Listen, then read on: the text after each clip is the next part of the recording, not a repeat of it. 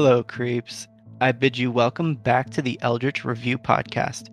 I am Dr. Jack Al Creeper. The Eldritch Review is the podcast dedicated to reviewing and discussing horror movies from anywhere in the 1920s to the 1940s and beyond. For today's episode, I would just like to inform all of my creeps listening that after this episode, there will be only 2 episodes left in this very first season of the Eldritch Review. After December 30th, I will be taking a short hiatus from January until about mid-March when Season 2 rises from the dead. Of course, I will still be active on social media, keeping up with my creeps and selling merch, but know that there will be no new episodes until mid-March of 2021. I will have more information as well as the official announcement by the time the final episode launches, so be sure to tune into that one as well as these last 2 episodes. You won't want to miss what's in store. On today's very special episode, I have the honor and the pleasure of having not one, but 2 guests on the show. My first guest has been a monster kid since he was a kid. He literally grew up watching any monster movie available, along with anything Abbott and Costello, and especially the Universal Monsters universe. And honestly, not much has changed. Like the rest of the squad on the website Universal Monsters Universe, he loves them all but has a very special fondness for the creature from the Black Lagoon.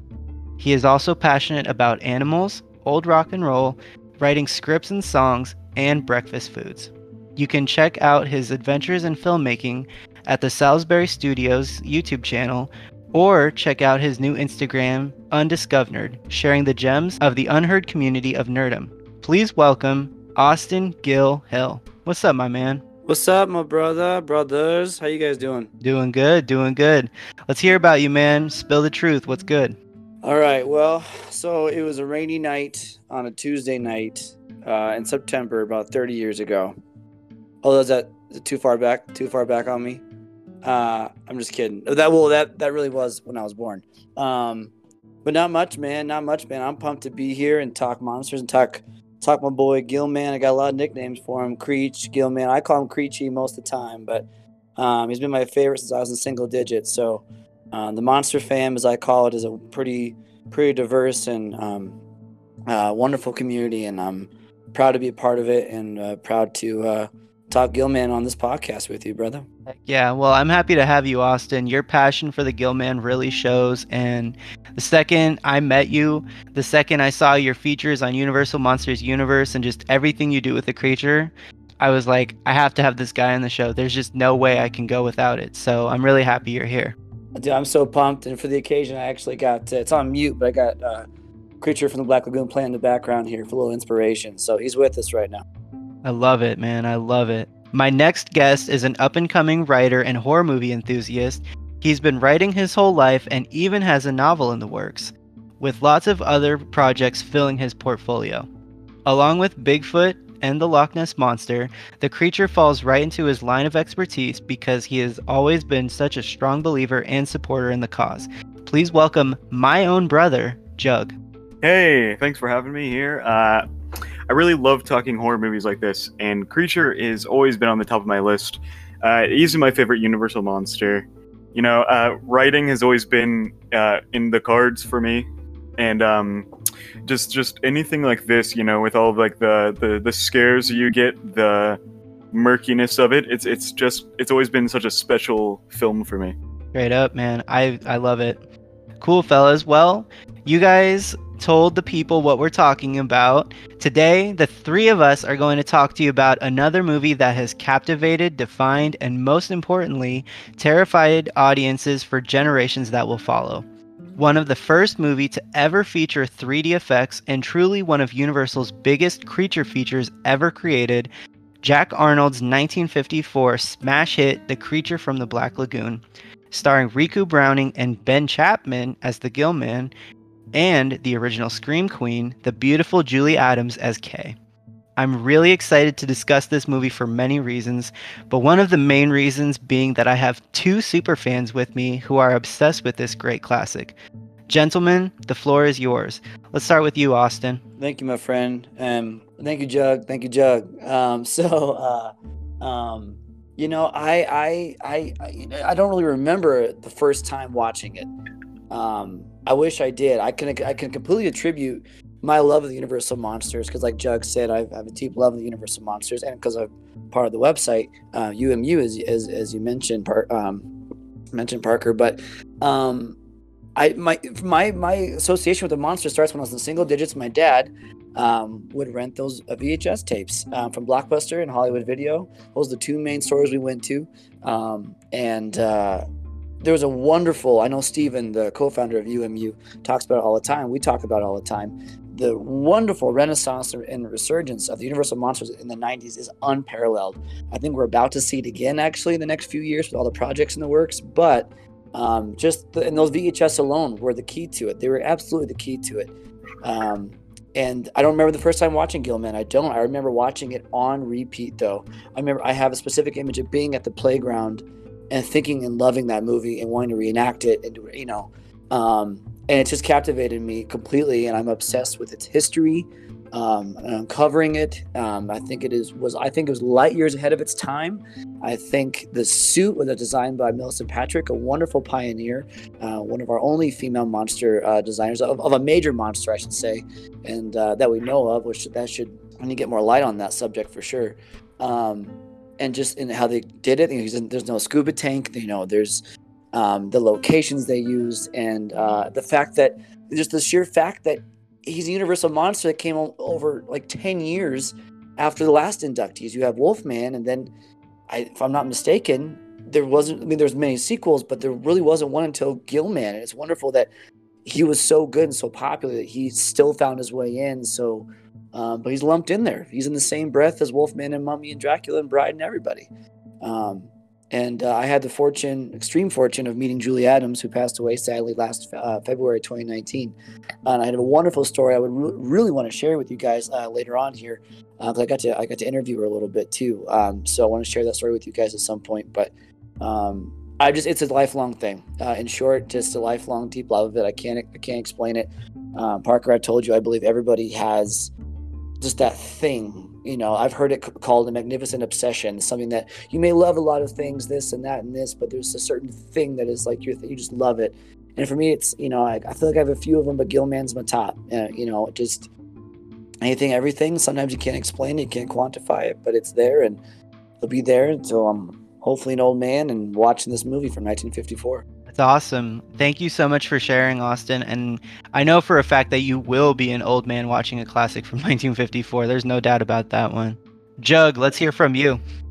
This movie, I agree with a lot of the things that Austin said. It's such an amazing film. It was so cool then, and even now, it's just such a fun experience to sit down and to watch like this revolutionary movie that was so big for its time, so frightening looking at it, and now it's a lot less frightening, with what we've been shown in the past couple of years. It's a lot more like, holy crap, they did this then. How they manage it, looking at it, it's a more fun, mind-blowing experience now than a scary experience from back then. But even then, when you're watching the film, you're thinking back in the mindset, or at least I think back in the mindset of somebody who was sitting in a theater back then, and thinking about how scary it would be to be like, walking in the jungle or walking by the beach and have just something grab your ankle, or to see something human-like swimming under the surface and you can't really identify it. It's such a cool idea that I've always been so fond of it. It falls in line with a lot of my other, like the cryptids and stuff, and Nessie and stuff. It really falls in line with that, and it's just such a fun thing to think about, really. I agree. Well, I've known you obviously your whole life because you are my brother, and I know how much, urban legends and monsters mean to you, and it honestly makes so much sense why you love Creature the way you do. I think it's great. Thank you guys so much for sharing your thoughts and your feelings with me. There's really no secret why you guys love this movie the way you do. If I'm being honest, I definitely agree with both of you. Maybe not as strongly, but I can definitely relate. The Creature is such an amazing film, especially considering the time period. I first saw Creature from the Black Lagoon when I was about 17 years old, and I remember being so captivated by how different and frankly how impactful this movie was. It was scary, dramatic, suspenseful, and a downright classic. There is just no possible way you can have anything Universal without at least one appearance or mention of the Gill Man. I'm such a huge fan of characters who still continue to be huge and frighten audiences even after their initial movie release. Gillman, or as Austin hilariously calls him, Creechy, is truly a horror movie icon, and I'm more than certain will be for centuries to come. So, according to the synopsis written on Rotten Tomatoes, Creature from the Black Lagoon tells the story of the remnants of a mysterious animal that have come to light in a remote jungle, and a group of scientists who intend to determine if that find is an anomaly or evidence of an undiscovered beast. To accomplish their goal, the scientists must brave the most perilous pieces of land South America has to offer. But the terrain is nothing compared to the danger posed by an otherworldly being that endangers their work and their lives. I just want to say for the record, that was probably the most interesting and coolest synopsis for any monster movie I have ever reviewed thus far. It truly keeps the suspense and the horror wrapped up so close that you really have to watch the movie in order to figure out what they are really talking about. What do you guys think? I think it's so cool. You know, watching the movie, the remnants that they found, it was just it was a big old skeletal hand of just a, it looked almost like a human hand. It had 5 fingers, webs in between, webbed fingers.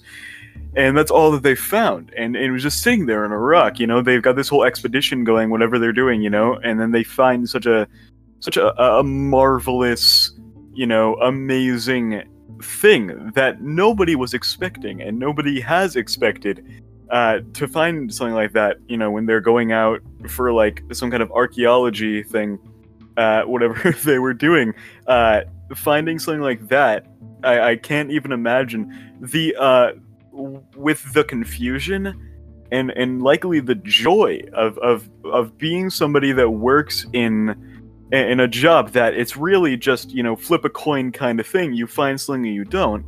Finding something that amazing that points towards a whole nother civilization of humanoid creatures that were just so different at the same time must have been so phenomenally nerve-wracking, really, to think that they were out digging sand or whatever, and then all of a sudden, boom, there's a fish hand coming out of the wall.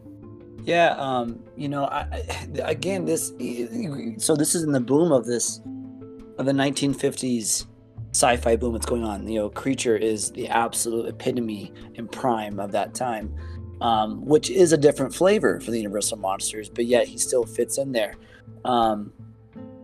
And I think what's super unique about the synopsis, Parker, is that this might be the only Universal monster that did not transform from something else. It was not made from something else. It was not vampiric. It wasn't full moon. Gillman just was. So he's the most natural.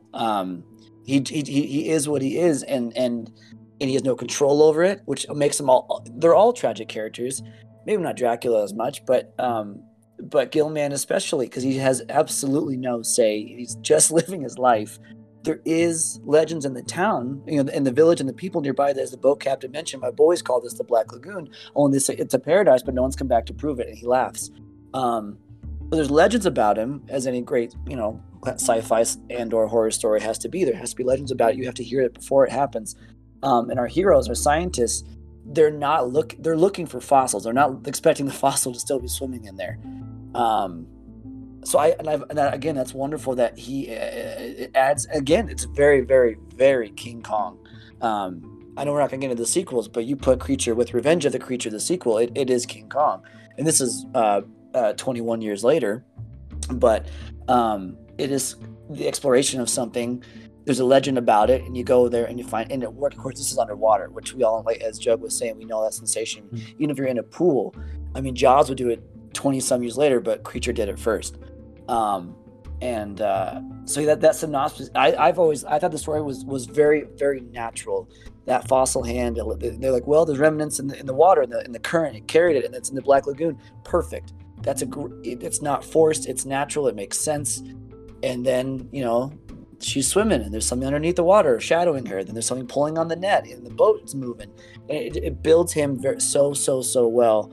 And we don't get a scary scene with him until much later in the film when he attacks the tent, which when I was a kid, that was the scariest scene to me. And we still don't get a good look at him. So it builds really, really nicely. And once it hits the fan, it hits the fan, which is where the fun starts. There you go. I like it. I like that both of you are so passionate about this movie.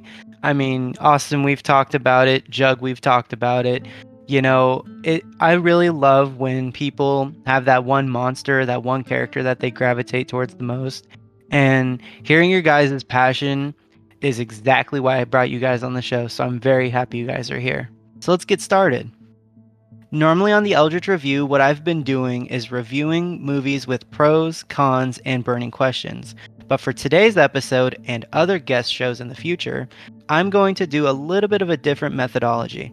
When it's just me, Dr. Creeper, or Parker on the Eldritch Review, I will still keep the same pros, cons, and burning questions sequence. But when I have guests, I want to change the directive into more of a discussion-based format, which allows not only more interaction between me and my guests, but you get to hear more of them as well. So with that being said, gentlemen, let's take a dive and let's talk about the Gill Man.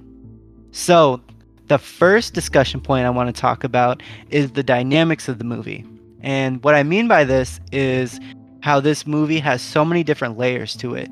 It has horror in that Gill Man is such a terrifying character. It has sci-fi in that it's literally a humanoid monster that lives underwater. And it gives me a lot of Indiana Jones vibes in that these people are either archaeologists or some form of scientist that they're literally looking for a creature that literally lives in the Black Lagoon. And it makes me wonder if this movie, maybe not directly, but if the themes of this movie is what inspired Indiana Jones. What do you guys think? I'll start with you, Austin.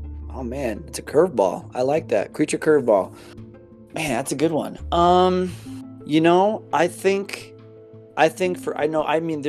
Steven Spielberg had to have been, and George Lucas had to have been watching these movies growing up for sure. For sure. I know Stephen King has definitely, Stephen King said that Creature from the Black Lagoon is the first movie he remembers seeing. So, there's a whole generation that's growing up on these movies. Did it inspire Indiana Jones?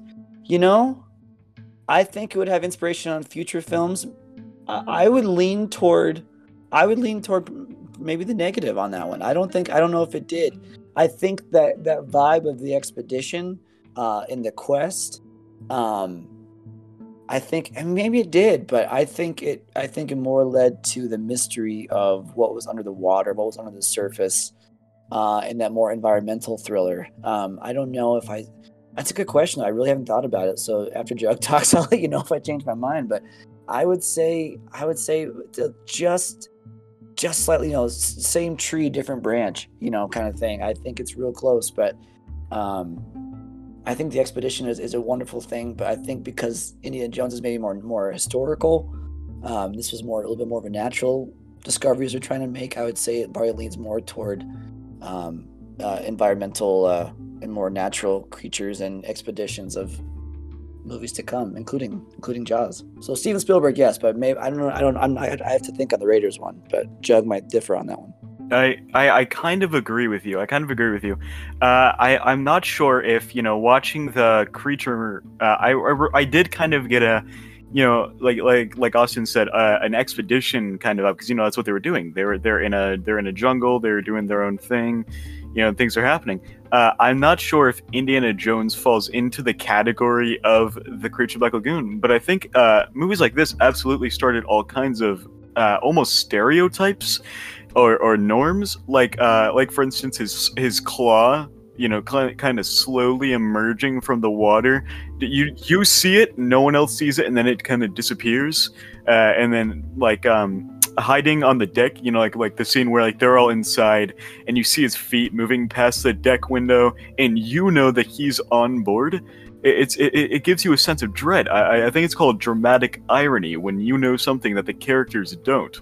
You know for a fact that the creature's on board, but you're like, oh my god, it's almost like in horror movies, they're going into the basement. Like, no, don't go into the basement. You know that the killer's there. Like, you idiot, don't go into the basement. It's almost like that, except that these people are the ones being in the basement, and the creatures sneak up on them instead. So I don't know if Indiana Jones is up there, but I think that that the thought is definitely up there in that movies like this, with all these different scenes and stuff. I think it started a long line of inspiration across all kinds of different kinds of movies. Yeah, I mean, for me, like, I don't really think it inspired Indiana Jones, and I guess what I meant by that is, like you guys were saying, in terms of like the expeditionist style. But the reason why I kind of begged that question too is because if you think about it, even though Indiana Jones was like an archaeologist and he was trying to unearth, like, say the lost ark in Egypt, I really just, can imagine, the expedition almost being like an Indiana Jones type thing, only instead of Indiana Jones finding an old artifact from the past and, trying to run away from the German Nazis, of course, like, I can just imagine Creature like being like a more like terrifying version of Indiana Jones, where it's like the darker side of Indiana Jones. Of course, this was 20 some years before, but that's why I ask these questions, because I just love different takes on what I find. I feel like I could definitely see that kind of thing. Because Indy, he goes out looking for, an ark. He doesn't know that if you open it, everyone that looks at it, has their soul taken out of their mouth. And he doesn't know, the crystal skull would end up being an alien, that like absorbs your power and destroys everything around it. I think I could definitely see him, going on an expedition to maybe the Black Lagoon, because there's like rumors of like a crypt or something underwater. He goes down to do so, but there's like some kind of prehistoric, Gill man. He's there to protect it. Indy opening the tomb reawakens him. I can definitely see something like that coming from an Indiana Jones movie, but maybe not straight from the source. I feel like that's not really something that would go through the minds of George Lucas. But like Austin was saying, Steven Spielberg, that's his forte. That's his thing. He's all about the spooky monsters, dinosaurs and whatnot. I think I can definitely see, a super collab, what with fan fictions and whatnot about it. Seeing all that stuff. Indiana Jones opening tomb, Gillman comes out instead of whatever coins he thought would be in there. I think that'd be a definitely enjoyable film, and I could really see it happening. You know what? I just thought of something, Parker and Jug, that I can't believe I didn't think of when you asked this question. It's a little off I got to veer off a tiny bit, but not that much. So in the early 90s, one of the several, but the Creature from the Black Lagoon was supposed to get a remake. This one got really far into production. There was it was supposed to be helmed by John Carpenter, like the John Carpenter, in the Rick Baker, legendary monster designer Rick Baker, designed the Gill Man. You can look at pictures. It got really far. I did a review of the script actually on UMU when it was the first article I did for the site last year. But in their Black Lagoon, there is a giant pyramid under the water, and the very, very peak of it is coming out of the water. So you only see a little bit, and so the divers are going down in there. This is, of course, more of an R-rated horror film, but they go inside the pyramid, and the Gillman's got his lair in there. There's all this different. There's different hieroglyphics. They're showing there were other Gillmen and women in this race, in this tribe, in the so that right there, Parker, is what you're talking about, and that's one of my favorite things about that script was it was like the lost civilization aspect, and how Gillman was connected to that instead of it being more of just a creature out there, like almost like a Sasquatch or a Nessie. He actually was an integral part of a civilization. Last that movie did not get made. I really wish it did, but that was a really cool aspect of it. I can't believe it. I just thought of that as we were talking about this. That would have been insane to see a full civilization of Gill people, and just me imagining that. I mean, I of course can do the research into this, but I haven't yet. But now I'm really tempted to do so because you mentioned it. And like I said, man, the idea of Gill people and like a whole civilization of them and like an underwater pyramid that's like their hub, so to speak. That's wild. Like I'm imagining it in my head like a storybook, and that's crazy. Yeah, think like that. It's almost like a sunken city kind of thing. Like you can bring in all kinds of things from that storyline, almost like they were living in a kind of Atlantis thing, but other things happened, it sank, it was destroyed. And I think that the creature movie, the first one, it kind of touched on that a little bit, with him finding the hand of another Gill person in the rock. It's all fossilized. I think that it's very possible that kind of the thought process went into the first creature movie, and I think that they kind of thought about it. They kind of touched on that there were other Gill people. He's alone now, but he wasn't before. I think that's a really cool thing. Most definitely. Okay, fellas, moving on. The other point I want to mention is going beyond the land setting that we've seen in previous horror movies and previous movies and getting more experimental. And what I mean by this is that, if I'm not mistaken, Creature from the Black Lagoon was one of the first major motion pictures that really depicted an underwater setting in addition to a land setting. So they kind of mixed the two worlds, so to speak. And I think that this is really what makes Creature so interesting, apart from everything we've already mentioned. I always talk about it on the Eldritch review, and I'm sure that my creeps are like, oh my god, again. But really, it's, Universal always kills it with their set designing. And I think like this was, one of the first times, because this was well after the 30s, of course, this was after the 40s. This is when they had more of a chance to kind of expand and be more creative. And I wonder if that's why they were able to go under the water. I always think it's really cool. Yeah, it was definitely. I feel like it was definitely a big step, and people were probably blown away to see so much of this film, underwater. How they orchestrated it, I think it was probably like a big thing, because they were used to seeing things on land, with them, like walking around like an everyday man.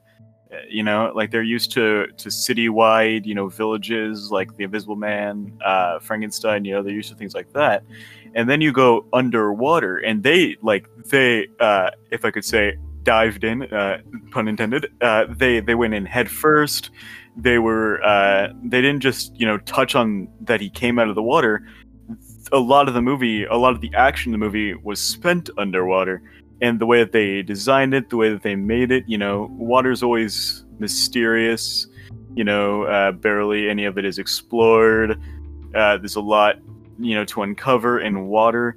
And I feel like touching on that for the movie was probably a lot more frightening than if the movie had taken place in a more on a more land scale. Staying on land. I think that the water gave it a more frightening experience. 1,000%. Even the name. I mean, Black Lagoon sounds peaceful, but sounds scary. And it's a great name because it holds. It's a blank canvas for what can be in there. So I feel like I got always remember I got all these creature experiences because I seek them out. But I've actually gotten to see Creature on the big screen, I think 2 or 3 times, and literally all of them were in its restored 3D, which is incredible. The first time, I'm gonna do a quick shout out. All the times I've seen it were at Alamo Drafthouse, and the first time was I'm gonna give a shout out to the Mile High Horror Film Festival. These guys are amazing. They also orchestrated that meeting of Julie Adams for there was the 60th anniversary when I got to meet her, and so she did a Q&A, and they showed the film. They even did a little special menu, which I still have, of Gillman menu stuff for the movie. So, but you have your 3D glasses on. I'm an old school guy. You guys know this. I'm not about, some CGI looks stunning, but I'm more about the practical effects. That's the stuff I like. This was not the kind of 3D. It was, think of that. It's a very different kind of 3D than you would see with I don't know, Toy Story 4 or something. I don't know, but it's not a CGI bubble in front of your face, or a kid makes a snot rocket and it flies at the screen or something. This was a layered 3D. So it's like everything inside the screen is further back, and there's just different layers, almost like a pop-up book, and it's much more layered. So stuff underwater, you feel underwater. There are fish swimming by your face. The harpoon gun was incredible because that came right at you. They designed some of those shots where the Gill man's coming at the camera because the Gill man came at the audience. And I might be biased, but honestly, truly is some of the best 3D I ever saw. It is so good. I think they've now restored it on Blu-ray. I think I have a copy of it. If you have a 3D TV compatible thing, you can watch it in 3D. But man, and the film in the 50s, not just film underwater that extensively, but a 3D camera underwater. I think it had to be operated by two different guys at the same time. Truly, again, I cannot say enough how much this film pioneered so many different things, and it made it look effortless. Now we take those things for granted, but at the time, like you said earlier on, Parker, it was groundbreaking. I mean, this was really astonishing technology. It was kind of a perfect storm of everything from suit design to set design to camera work to 3D work to location. I mean, it really was kind of a perfect amalgamation of everything. Definitely. And I love bringing that up whenever I do these movies because, you know, the earlier Universal movies, of course, came out in the 30s. Like a good chunk of them came out, of course, with the exception of Wolfman. But I really love talking about how groundbreaking these movies really are because they really they made such big decisions and they did such big things that back then you wouldn't even think about it. You know, I mean, back in 1954, if you went up to somebody just walking down the street and said, "Hey, you ever heard of a 3D movie?" They'd look at you be like, "What are you talking about?"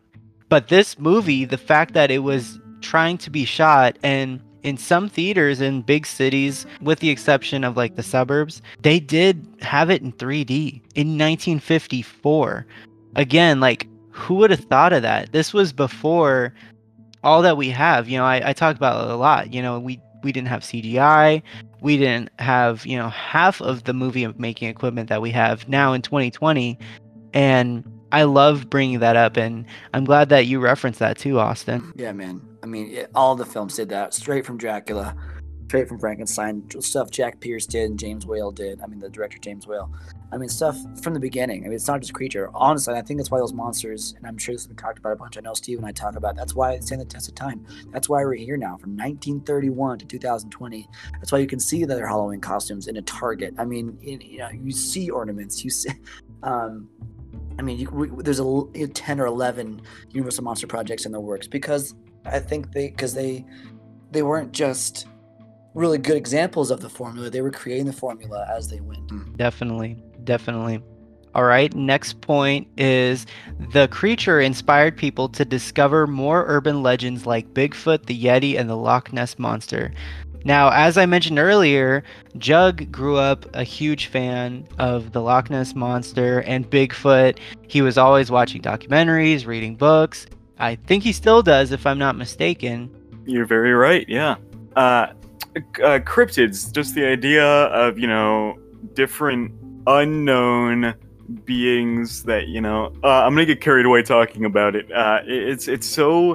It's just such an amazing thing to think about, you know? And it's not like, you know, I'm like, oh yeah, all this exists. It's all out there in the world, you know? But I'm not, you know, it's a lot of it is just that. It's just, you know, legends, urban legends. I do think, however, that parts of it, you know, bits and pieces of the stories are true. You know, I believe that it's possible. You know, Bigfoot, a humanoid creature, you know, kind of held from evolution, hidden away, or Nessie, you know, a prehistoric creature, almost like our Gill boy here. You know, he kind of hidden away. You know, biding time. What with the ocean being what it is, it's very possible sea monsters still exist. Because it's not like, you know, it's not like the Kraken's gonna hop out. I mean, the giant squid does exist, but, you know, like a gargantuan thing, Cthulhu's not gonna come crawling out of the depths. But I think that it's possible that a large, you know, almost dangerous creature is hiding underwater. You know, the Mothman, come on, Jersey Devil, Chupacabra, I think they're possible, but extremely unlikely compared to some of these other things where it's like you look at at Bigfoot again, for example, you see it's very possible. And I've steered away from creature here accidentally, so let me swerve on back. It's an evolutionary change. Somewhere down the line, one cog got turned the opposite direction, and that's what it made. The creature is just like that.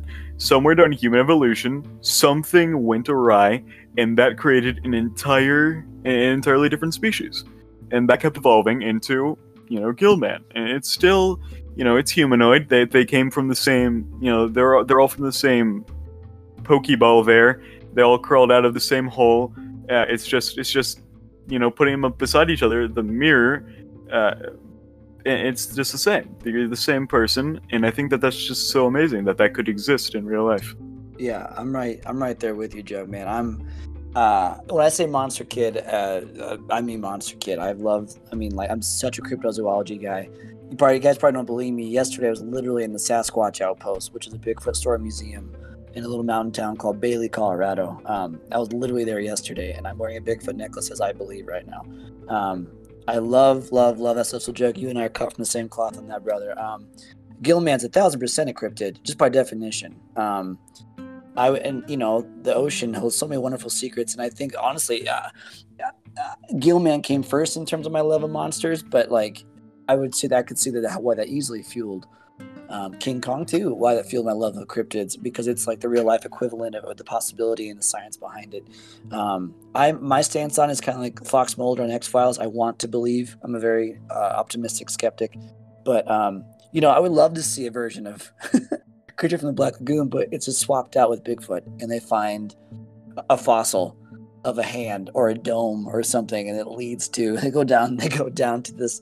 They find a cul-de-sac kind of thing in the mountain, where a ravine or something, and then there's a Bigfoot waiting there, and it works so well. It could be almost a fill in the blank, but I would love to have seen Universal tackle more of a cryptid kind of thing. But I mean, werewolves, they all kind of fall into that. But I think Gillman's really is again back to that kind of environmental thing, and that he's of the earth, and he's there, and he's a secret. He's tucked away where there's not maps. He's not charted, and that's the alluring mystery of those things, is to go uncharted. They say 30% of this continent that you guys and I are on is still unexplored, and that's insane. Let alone the oceans, like. So I think the Gillman, and to kind of summarize it, he kind of represents a wonderful possibility that is so intoxicating to all of us. Definitely. Again, this just solidifies precisely why I wanted you guys on the show, because I know you guys are huge fans of the cryptid universe. And for me personally, I definitely believe in Bigfoot. I believe in the Yeti, and I do believe in the cryptid monsters.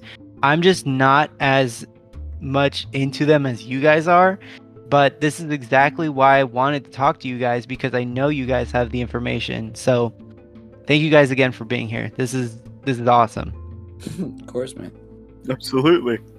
So Jug and I talked about this yesterday, Austin, but I wanted to kind of bring this up to you as well. The next point I want to talk about is the plausibility of the creature. Now, you guys kind of touched base on it when you were talking about the cryptid universe, but who's to say that the creature does not really exist in some body of water somewhere on this planet Earth? All right.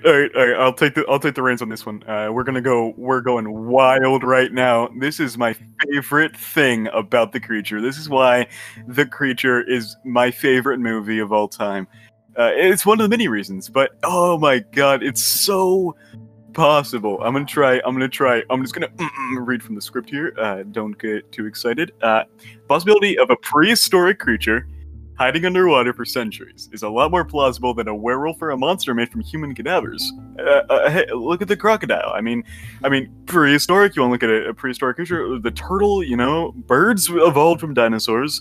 Why can't there be a different kind of evolution where instead of evolving into a different thing, he evolved into how to hide in the new world where he can stay the same. It's so, and like we said before, Austin, like you touched on, the water, Earth's so much of it is water, and so much of the water is unexplored. So who is to say that there isn't some kind of creature hiding in the water where we haven't looked? What if they're smart enough to, I went in looking for water. Well, what if he was in the water looking for you, and he saw you before you saw him, so he was able to hide, And again, that's something that you can throw in anywhere, like maybe he was there, maybe he was hiding, that disproves anything anyone's ever said ever. But I think that it's just such a cool, unbelievably cool idea. Lots of people get scared by it, but I love it so much that, I'll be sitting in my room, I'll just be hanging out, and I'll think I wonder if there's a monster in the water, and then I go into this big old train of thought. I lose control of the train I'm going on. It's steering out of control, hitting all these different points, like water's unexplored, crocodiles, all the things I already said. It's just so, thinking about it, it's just fun. It's a really fun thought. I mean, let's not forget the words of Captain Lucas in the film, when they were talking about the possibility of this Gill man and what they're seeing, because they're trying to get the photograph and it's not working out. And he says, "Even I, Lucas, have heard of this man-fish." That came from, the whole. I mean, I'm sure you might touch on this, Parker, in some of the trivia, but there would be no creature without this one dinner. I believe it was the producer, William Adland. I might be saying his name wrong. I might be adding a D in there. Where someone at the I might be paraphrasing a little bit, but someone at the dinner mentioned hearing a story, just like this, in the Amazon of a being of a man that breathed both fish, or that could breathe underwater like a fish, and so it came from a real story, and that sparked in William's mind, and got the motors turning, and so. It's not a specific legend. It was more of, which I think is even cooler. It's not like we know Bigfoot. This was like a very cool, small local legend that he heard of, and was like, okay, Hollywoodized it a little bit, I suppose. But but it came from a real thing. It wasn't just a dream he had, which is great too. But it was, it came from a very organic way. And I think that's just this is a great movie making. You take the small seed and then you plant it, and what comes out of it? Here we are, decades later. So Jug touched on that. The whole concept of the movie is based on the premise that this might be a real thing. Because it's kind of hard to mistake that. It's like, oh, that's a manatee. It's like, oh no, that's I know what I saw. And I think that's one of the coolest and most alluring, scary parts about that story, is that there is a rich history of people in that area that have seen the Gill man and understand what it is, and they don't go in the Black Lagoon. They know you don't go there. There are legends of the man-fish, and so plausibility, I think, what does Shakespeare say? There's more philosophy in heaven and earth than in your philosophy, Horatio. I think there's more in heaven and earth than in your philosophy, Horatio. And I think I say never say never. Absolutely. Well, fellas, I can say for confidence that I 110% believe in the idea of a gill man or a manfish or whatever we want to call them. I believe in it 100% because, to go off of Jug's point and your point, Austin, you guys constantly kept saying, who's to say that it doesn't exist? You're absolutely right. Nobody knows, and it's not for us to say because we don't know the truth. I mean, science hasn't proven that they don't exist.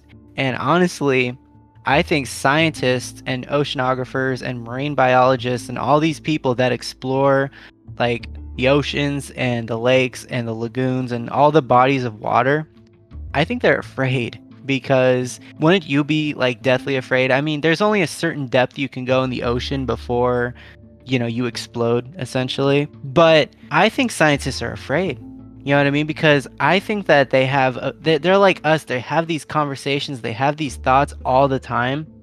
And I think that I can imagine a scientist being like, I'm not going under that ocean. Oh, hell no, Right. It's like you just said, it's the people, they really don't want to find it. It's their job to go looking for us but there's so many people, and I think even I'm in the list there, is that, it's such a cool thought. These things very well could exist, but God, I really don't want it to. I don't want there to be some, even though the creature, he did kill, he did his thing, but that was him, that was him fighting. That's kind of a dog biting you if you go for its food bowl, it's acting instinctively.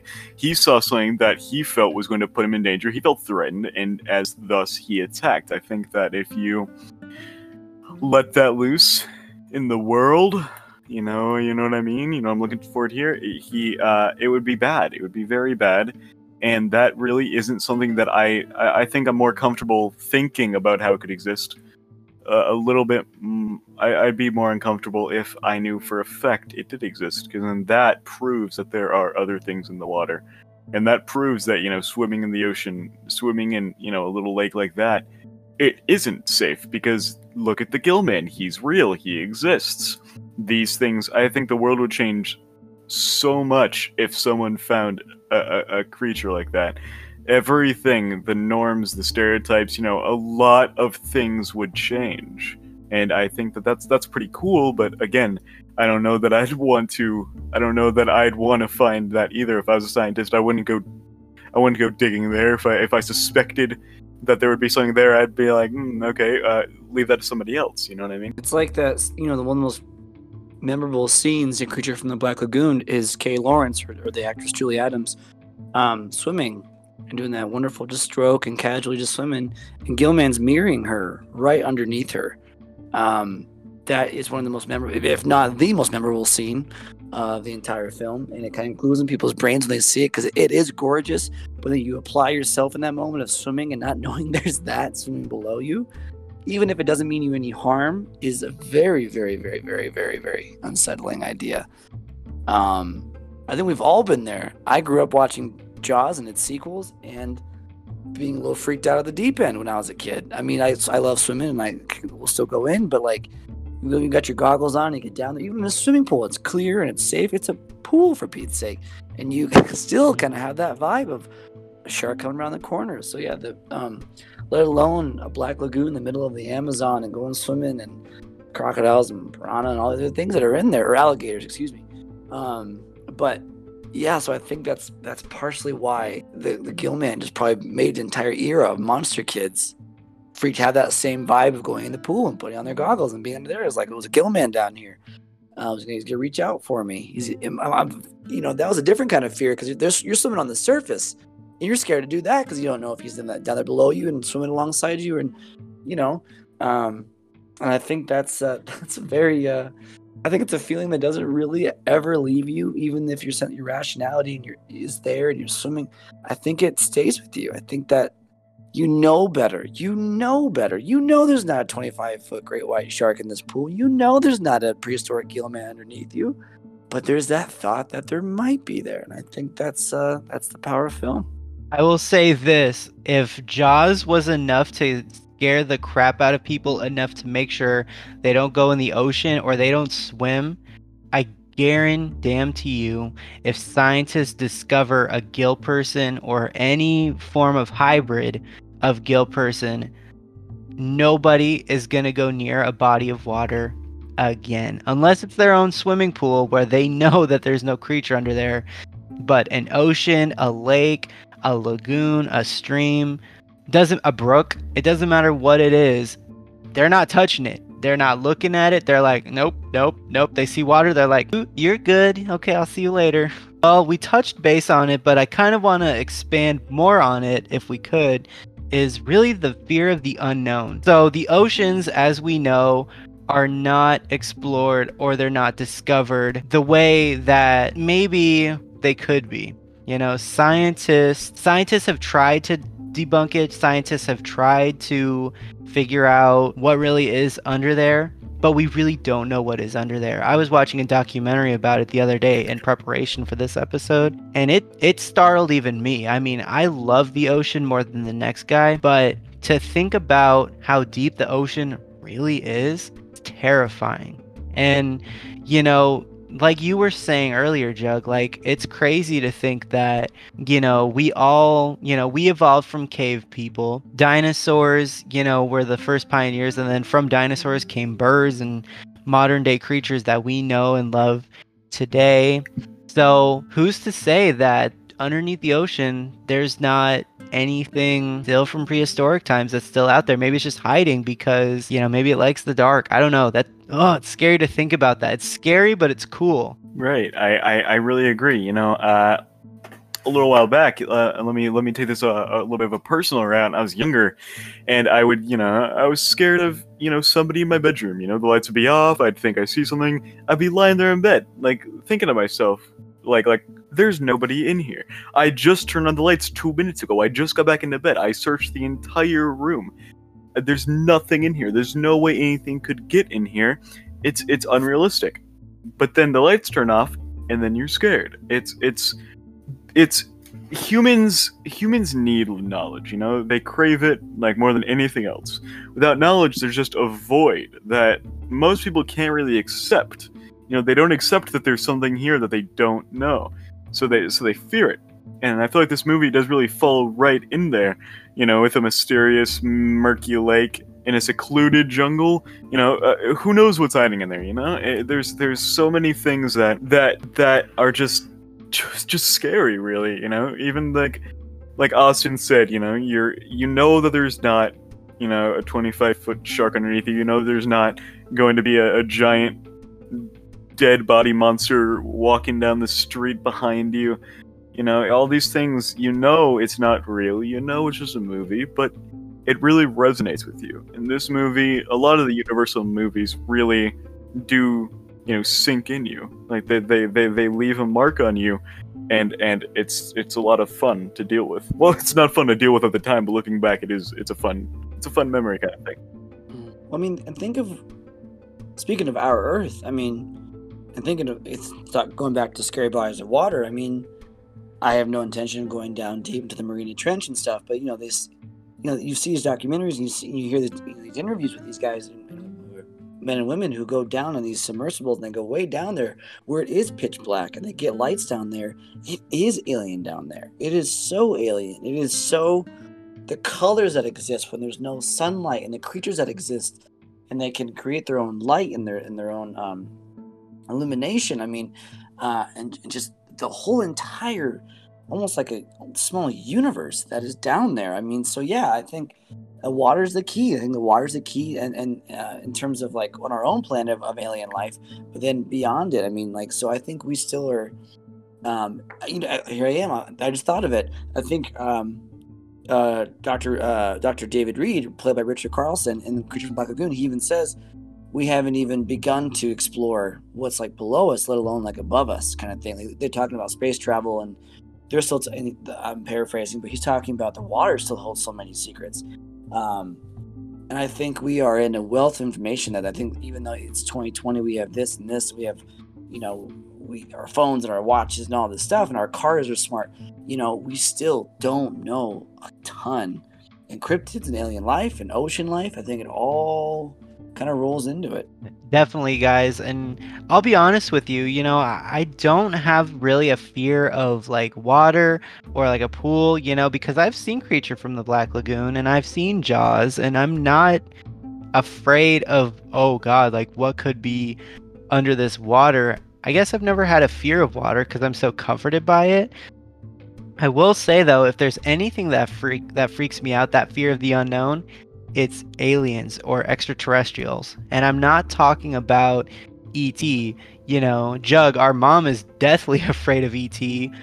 But I'm not afraid of E.T. I'm afraid of the friggin' Roswell gray men, like really tall with their scraggly fingers, and oh hell no. Nope, none of that. Yeah, I'm with you in that thought. Like, I'll go swimming, I'm not afraid of water. I'm not gonna go swimming in the middle of the ocean, though. I'm not gonna, let's go for a little swim in the middle of nowhere, It's not gonna happen. I would be scared of that, There are things in there that we know of that's terrifying.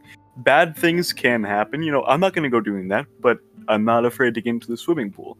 You know, I'm not afraid to go for a little couple laps in the lake. I'm just not going to go out to somewhere that, you know, we know where things are, and I know where these things are and what they do, and you know, it frightens me.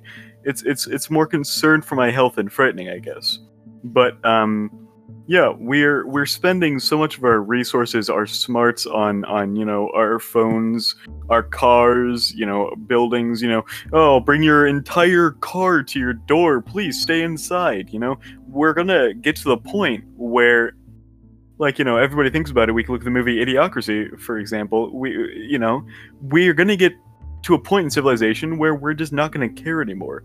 We have everything that we want, that we need in front of us. Those intellectual few that crave the knowledge are going to go looking for it without proper materials, and they're going to die off. It's going to be the extinction of anyone that has a brain. It's going to be awful. And I can 100% see it happening with all these, you know, all these lazy things that we're dropping on ourselves instead of, at least in my brain, I think we should be spending more time trying to get underwater. And I know there are people that are trying to do that. You know, there are lots of things that are, you know, organizations that are working on getting underwater. You know, we've got all these different things that are trying to go into space.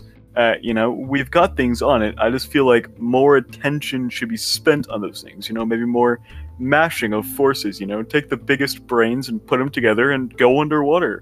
I mean, it's there for a reason, right? Let's freaking go in it. Absolutely. You guys are so smart. Man, this is awesome.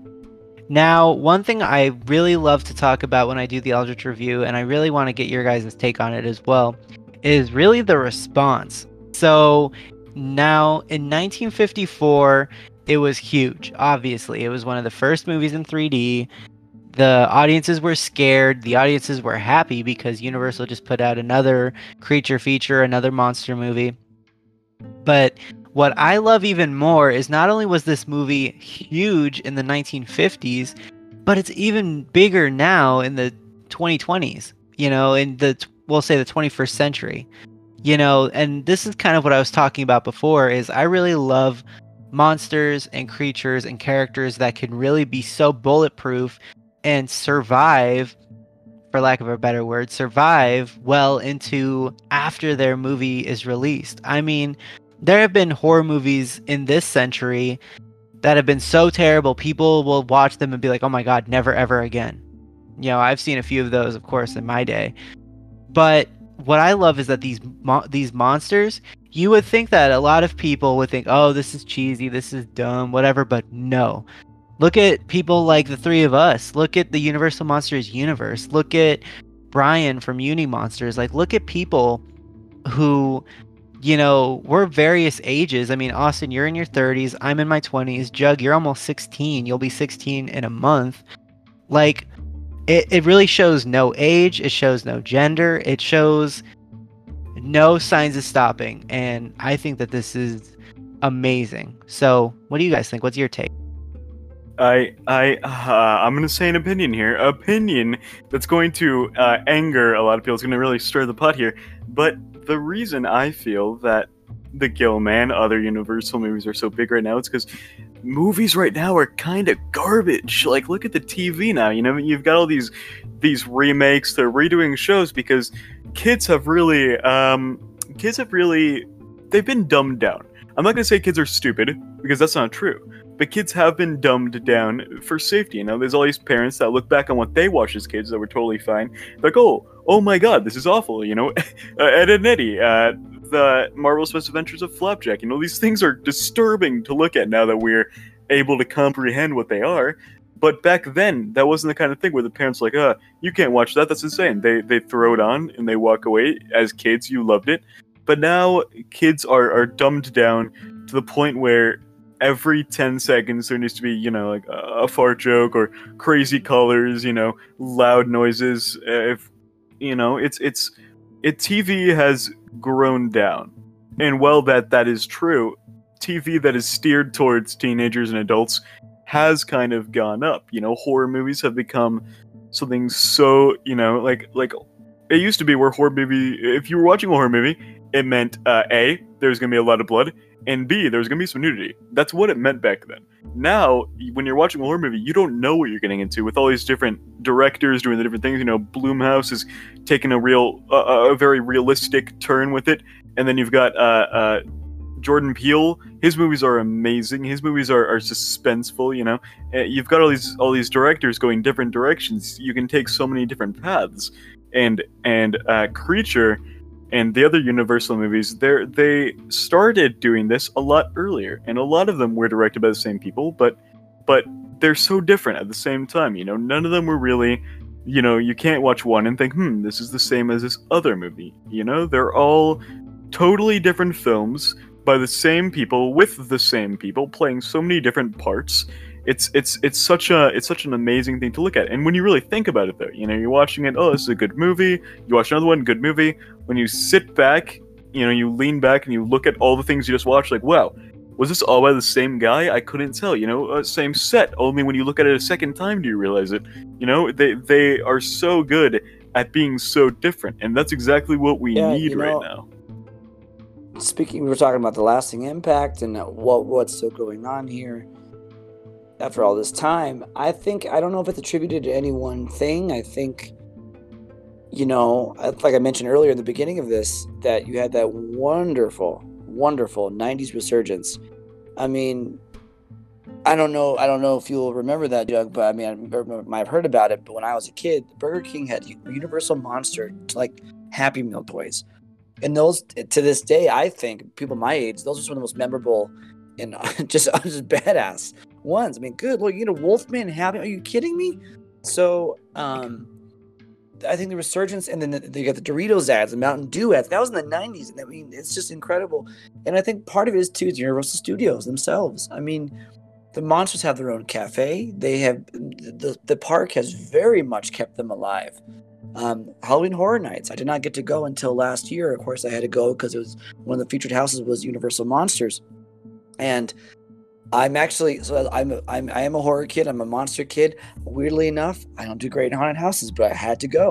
It was a great year. Ghostbusters, Us, Stranger Things. They had a Yeti one, by the way, Jug. It was really scary. But everyone has and I kept hearing everybody, a fan favorite, maybe the favorite, was the Universal Monster House. And I think that is, and for a good reason. You guys can watch a walkthrough of it and you'll see why. It is so cool. And I think, again, a million things. I think it's just, there is a desire for these things. I mean, look at Mondo, the incredible company Mondo. They create these artist prints and bottleneck gallery as well. They just came out with a 1/6 scale Gill Man. Of course, I'm gonna get it. The first one ever of that size. They have these amazing posters that sell out in seconds. I mean, there is a drive for these things. I think because they're iconic. I think because they are the original. I think because Universal keeps them alive. I think because of the 90s resurgence, we were exposed to them in a really wonderful way, people my age.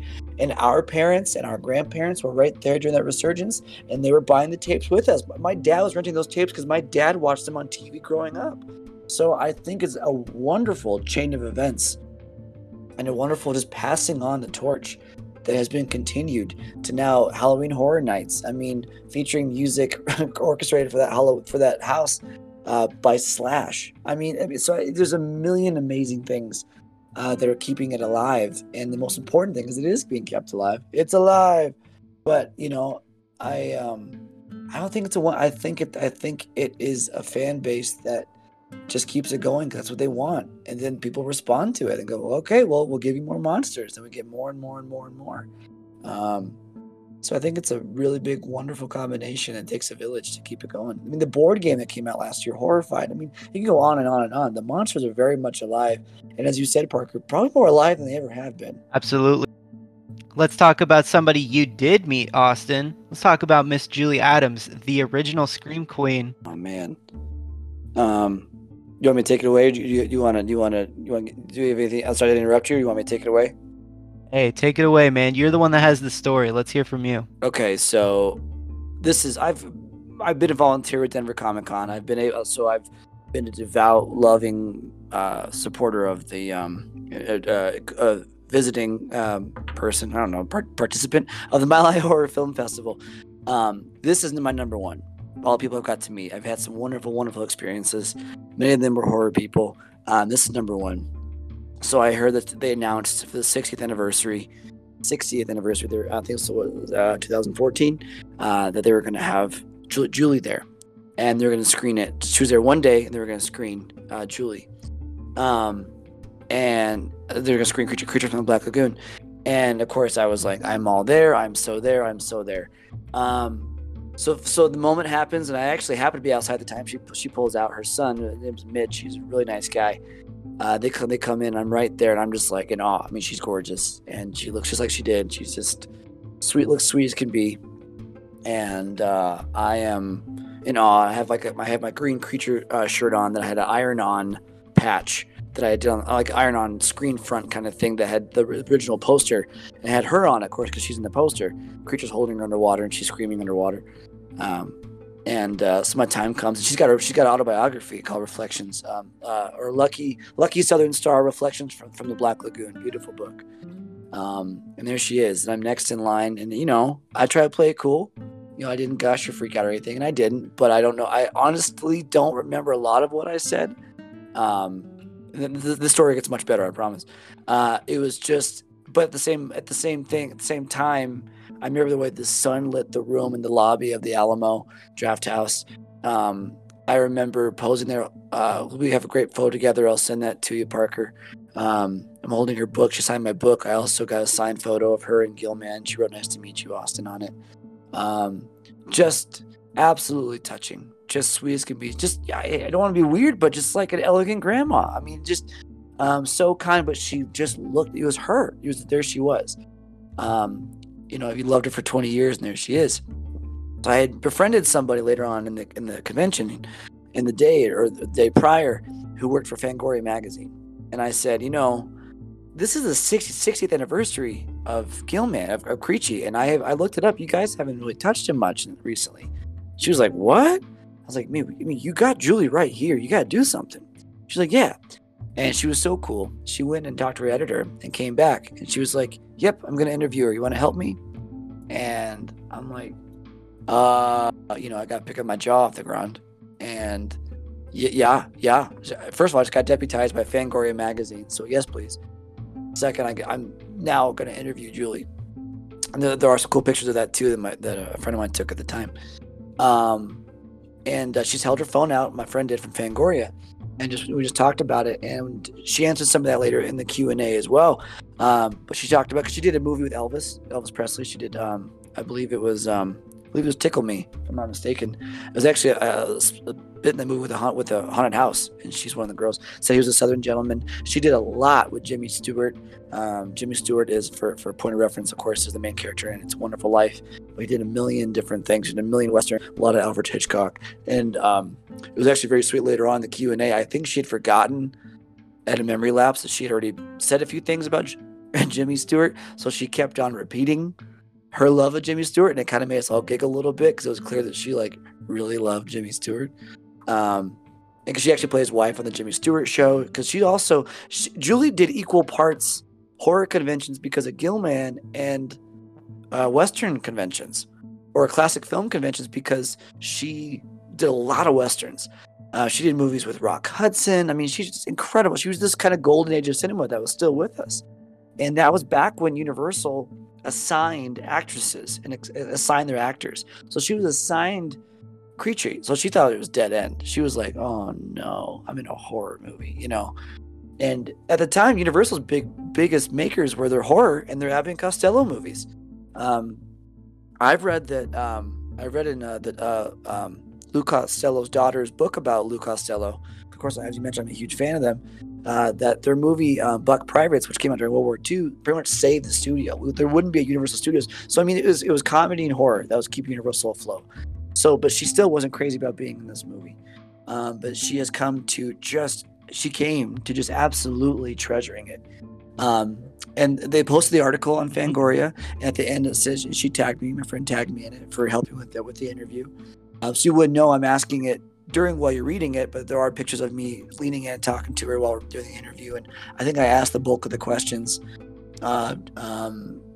I did a lot of theater stuff, and it was, advice to actors, and she was just so gracious, constantly smiling, just so warm, so warm. And then her son was helping, and he was talking to us a lot as well, and helping kind of facilitate, and hard of hearing. It was a very loud convention in there, and it was actually pretty intimate, but there's still a lot of people in there. And we did the sold out Q&A, and there she was, and she was talking about it. She's had that room in the palm of her hand. And I remember walking away when I first met her before the interview, and I got a tear in my eye just from being moved, having this wonderful presence that's been there my whole life. And I love that picture. You can see my big dumb grin.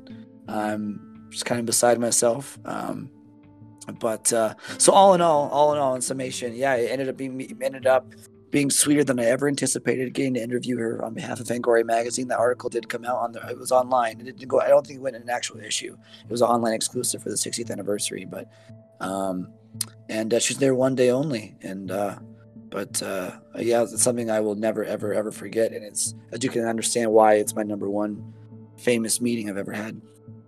Absolutely. Like, this is exactly why I wanted to have you on this show, Austin, because you have the stories, you have the memorabilia, you have everything that's ever been done from Creature from the Black Lagoon. And, that's why I really wanted you to tell this story, because your story is so impactful. You know what I mean? Not everybody had that opportunity that you had. And I thank you for sharing your story. I really thoroughly enjoyed it. Thank you, brother. I mean, the moral of it is, all that came from that was me speaking up, saying, hey, you guys should do this. And then one thing led to another. So, and originally, I made, one of my good friends was on that kind of the admin of the Smile High Horror Film Festival. And I had mentioned him the year prior about doing more vintage horror films, and he knew I loved Creature, and I saw it on the docket, and I saw him later. I'm like, was that you? And he's like, yeah, I might have done that. So, just speaking your mind, just speaking from the heart. You never know what comes of it. That's really, I think, the main takeaway is you just expect, just like going to the Black Lagoon, expect the unexpected, and just be able and wait and just embrace the magic that could happen. Absolutely. Well, saving the best discussion point for last, fellas, let's talk the Gill man. So what do you want to? Yeah. So what do you want to? You want his dinner habits? What? Just anything? Anything you want, man. This is your movie. Oh man. First and foremost, I gotta I have no affiliation with this, but I got a quick plug for anyone, including Parker and Jug here. A must-read for Creature fans is Mallory O'Meara's book, The Lady from the Black Lagoon. That came out last year. It's a brand new book. It is absolutely stunning. It tells the story of Millicent Patrick, who designed Creature from the Black Lagoon, one of the only female major monster movie designers, and got absolutely buried by history. Some people didn't. People knew about her. If you got those legacy editions of the monsters that came out with Van Helsing and they got re-released later, the documentaries on those are wonderful. The commentaries with Tom Weaver I listen to them all the time. They do mention but not until Mallory O'Meara, who had no affiliation with Millicent except for loving her, went out and painstakingly researched everything about her. She was one of the first female Disney animators, worked on Fantasia. She designed other creatures, which we did know about. She worked on It Came from Outer Space, the Metaludum Mutant, I'm sure as you guys are aware of. And of course, Abbott Costello made Dr. Jekyll and Mr. Hyde. She created the Mr. Hyde. And because she was but Gilman was her baby. She literally called him my baby. And she got so burned by the studio, the head of the studio, specifically Bud Westmore, who took all the credit, even though wasn't really doing much, and took credit for her design, and was so jealous of her. People loved her because she was photogenic and she wanted to be an actress, and she was so talented and an artist. He was so jealous of her, he wouldn't let her have the spotlight and threatened her job. So it was just horrible treatment. And she left the industry. And Mallory O'Meara, the story takes place, it tracks Millicent's life clear up until the end, because we didn't even know how she passed away, her family. So the book there's an audiobook of it. Mallory reads it herself. It's remarkable story. And her family ancestors, you guys are familiar with Citizen Kane, I'm assuming, right? Based on the real life counterpart, her father was the architect of that whole land, where Citizen Kane takes place. Anyway. So I can go again, like Jug was saying. Tangent town is what I call it. I go on these tangents, population me. But going back to anyway, that book, The Lady from the Black Lagoon, you guys got to read it. It goes well into a history of the Gill Man, and a love letter to a lost figure of history that should never have been lost, and making her found again. So very, very good book. But yeah, so Gill Man is just iconic. He's just so good. He looks so cool. Rico Browning, which I'm sure Parker saw. I just got an autographed picture from him. Said he was the underwater Gill Man. And that swim, that side to side motion is so simple but so brilliant. Ben Chapman, big sweetheart. He's since passed away. Rico Browning still with us. Ben Chapman on land, and then in the sequels it was a different guy on land, but always Rico underwater for all three films. I call it the Black Lagoon trilogy. I think honestly, one thing that's never talked about with Gill Man, the roar. I think I'm a big roar guy. I think he's got one of the coolest roars. We don't talk about. I think it's different combinations of different animal sounds, including like a pig. Really scary roar, especially when you don't see it come out of him. Especially in that scene where you just see that big baseball glove mitt hand grabbing the guys in the tent and then just getting thrashed around.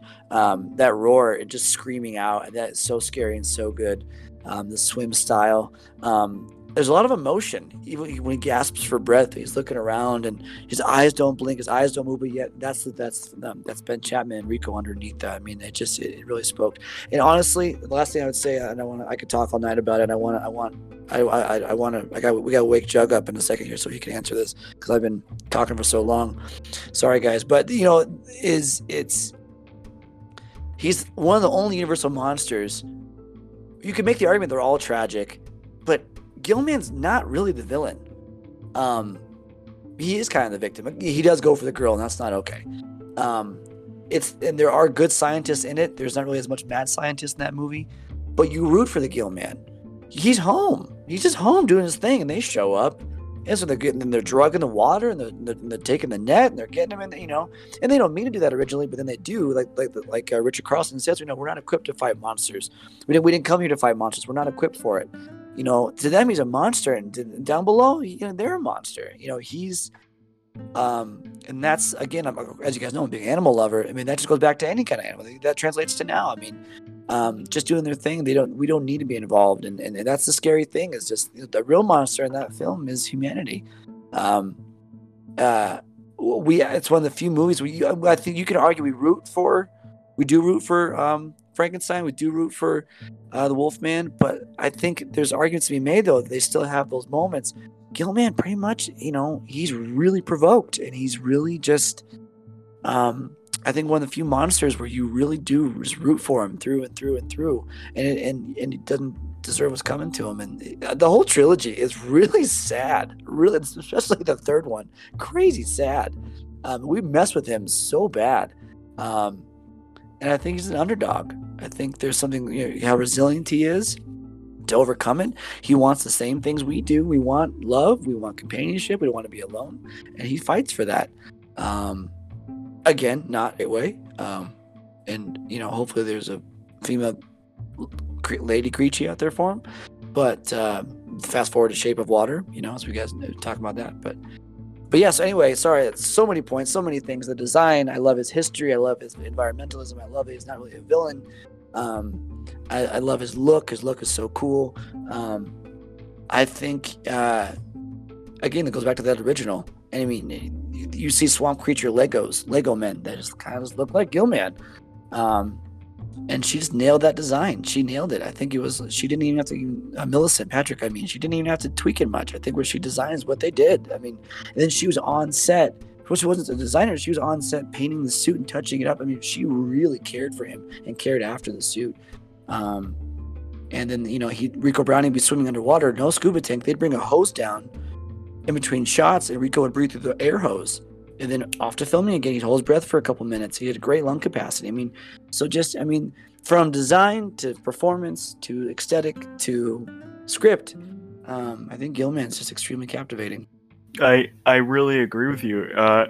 We've talked about it a couple times, and I still feel strongly about it, is how the Gill Man is he's so possible. The existence of him is so it's plausible, and I really love that. And I really like, yeah, like you said, Austin. He's really not the villain. He's emerged from his home to find new and essentially scary things. You know, there are these creatures he hasn't seen in like ever. I'd assume that he's never really seen a human. You know, he's been hiding underwater. He was disturbed, and he came out, and he saw these new things invading his home, and he thought he you know, he fought back. He kind of retaliated. He felt threatened, and he fought it because, you know, he was scared. He was frightened. It really is just, it's a tragic thing, really, when you think about it.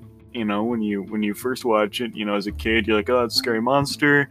He's the bad guy. He's the villain, and essentially he is, I guess, you know, the antagonist of the movie, but not the villain. Antagonist, not the villain. And I like the way that works out. He is the thing that pushes the movie, and the protagonist need to push back.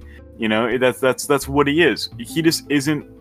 He isn't like, you know, the bad guy per se. And I feel like when you really sit down and think about it, you know, having lost his entire species, you know, as far as we know, no more exist. At least with this movie, we know that there are no more Gill men. You know, it's just him, and that's sad. Like, he's the last remaining piece of an entire puzzle, and they're all just gone. And then all of a sudden, new puzzles roll in, new people come out of nowhere, and he doesn't know what to think. And you know, he's been alone for such a long time. You know, he probably got a little stir crazy in the lake, you know, in the lagoon, and now it's all. I just think I disagree with Austin. Pretty much everything he said, I would have just said the same thing. Tragic character, and he's not the villain. I love the character a lot. Definitely, fellas. Well, this has been such a fun discussion, but before we go, I found some interesting facts, as I always do here on the Eldritch Review. These facts come straight out of IMDb, of course, Internet Movie Database. So, fellas, would you like to learn some interesting facts? What you got? Let's do it. Number 1, Julie Adams performed all of her own stunts for this film. She didn't have a stunt double. I don't think I knew that for sure. I know. I think Grace Stanley was her water double, because they filmed under the waters in Florida, top levels in Universal. And I noticed that there's a great shot where Gillman was carrying her. Ben Chapman was carrying her, and he can't see hardly anything. And he's in his grotto in that cave, and he accidentally bangs her head trying to turn a corner. There's a great shot of her on the ground. The medic is touching up her head, and she's okay. And Gillman, very concerned, Ben Chapman is kneeling down. Creatures, you know, concerned over her. So I believe it. I believe that she's being, you know, because kind of have to. Swimming Florida, she had to have somebody else. But yeah, I believe it. She's a pretty badass lady. I'm trying to think back at the stunts I saw, but, you know, I think it's impressive. Yeah, when people do their own things, you know, there's always a couple things thrown into a movie. You know, you've got the little girl in Frankenstein tossed into the lake, yeeted into the water. You know, you got things like that throughout the rest of it. You know, other movies and stuff, and I think it's always impressive when people do their own stunts, because stunt doubles are trained. You know, that's how they spend their lives, you know, preparing for things like that. And actors don't do that. They're there to act. Nothing's supposed to be real. So when actors do their own stunts, I always find it impressive. Most definitely. How about this one, fellas? Number 2, the creature using the name Uncle Gilbert appeared in an episode of the TV series The Munster in 1964. The episode is entitled Love Comes to Mockingbird Heights. Yeah, I've seen it. It's real goofy. Because the Gillman's mouth, it's the same mask. It wasn't designed to speak. And it's a very like, hi guys, how you doing? It's a very like normal, like goofy voice. There's an action figure of him too. He's got a great hat and a scarf, because it's just, I think, gloves and face. So they had to kind of cover up his seams. So he's wearing lots of coats and stuff.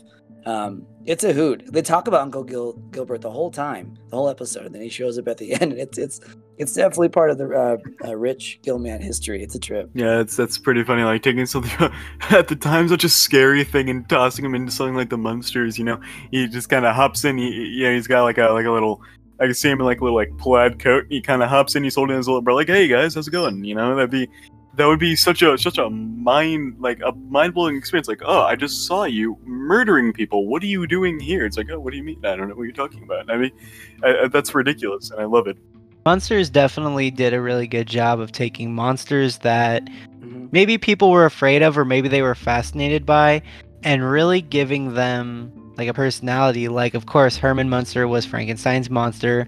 Lily Munster and her father were Dracula and maybe Dracula's daughter, like a vampire.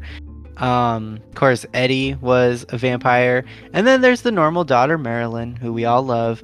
I don't know about you fellas, but I'm a diehard Munsters fan. 100%. I honestly prefer the Munsters over the Addams Family. I'm putting that out there. We're not going to dive into this conversation because this will go for a while. You know, Parker, you and I, we grew up with both of them. Really, Addams Family was a big reflection of us entirely, and so was the Munsters. Really, it's hard to argue with the two of them. I think that they're so alike, but they're so different at the same time. Where you can have a good experience with either one. But I'm going to go against you. Addams Family I feel like they're a lot. Well, Munsters is goofy, and Addams Family just makes fun of scary, you know? Like Morticia, like in the old TV show, Morticia almost always cutting the heads off of her roses, you know? That's actually kind of unsettling, you know? Their house is unsettling. Hand in a box, it's creepy. And then the Munsters comes in, ridiculous, you know? You got, like you said, you got all the monster families, you got Herman, and then you got like, you know, his family, and then you just got like the regular girl. You know, she's just there, like you know, hey guys, and she's trying to hang out with the family, and they're monsters. And the Addams Family are normal people that act like monsters. Monsters are monsters that act like normal people. It's a fun contrast, really. I don't want to deviate too much from Parker's itinerary, but I'm gonna go with Jug on this one. I really do love the monsters. I think the concept's wonderful. I think Fred Gwynn as Frankenstein is just so good. I love everything about it. I'm an Addams Family guy. I actually was literally, I'm biased. I was literally just Gomez with my wonderful girlfriend this past Halloween. She was Morticia. Yeah, I don't want to deviate too much, but yeah, I love both. But if I had to pick, I think I lean toward Addams as well. I don't know. I mean, I guess I like the Munsters more because they are actual monsters, not people that are just like creepy. And Jug, our mom is literally Lily Munster. Let's be honest. That's it's so true. That's why I have to lean towards it. You know, it's us. We're essentially the Munsters. You know, with she loves it so much, but it's just I feel like it's a more fun thing because with the Munsters, you know, they're monsters. You know, they're trying to live normal lives, but they are monsters. You look at the Addams Family. What should be normal people, and their quirks, they're weird. Uncle Fester can light a light bulb with his mouth for no reason, never touched on at all. He could just do it, and it's hilarious. And you know, you're watching a show about what's supposed to be a normal family, and it really isn't. When you watch the Munsters, you're prepared for monsters. You know, monsters. You know what you're getting into. But when you watch the Addams Family, you're like, oh, this looks like a normal family. And then they do something wacky. Gomez stands on his head for a couple hours, you know, cuts the head off of roses, the nail bed, you know. And you're watching like, oh, that's a twist, you know. You're not expecting it when you go for the Addams Family. That's a good one. That's a good one. Okay, fellas. So Austin briefly mentioned this earlier, but I thought that this was really interesting. Number 3, Riku Browning and Ben Chapman never met during the making of the film. Browning's underwater scenes were filmed in Florida, while Chapman's scenes were filmed in California at the Universal lot. They didn't meet until they both attended a convention in Florida just 20 years after the film. I can't believe that, to be honest with you. That's so weird to me. Like they filmed an entire movie together, and they never met. They never said hello. You know, they never worked together. You know, I feel like that's part of the fun of filming a movie. is that you get to hang out with your co-stars. You get to become friends. Have a good laugh. Offset. One of them's in Florida. Like, how are you going to do that? And then 20 years later, you would have thought they'd have a reunion before then, bringing everyone in, saying good job with a good film. 20 years later, they met up. That's so crazy to me. Well, a couple of things that make that come to my mind is how cool would it be to attend a sci-fi horror convention in the mid '70s? Very, very different and very cool. I can believe it's because they were filming on other sides of the country.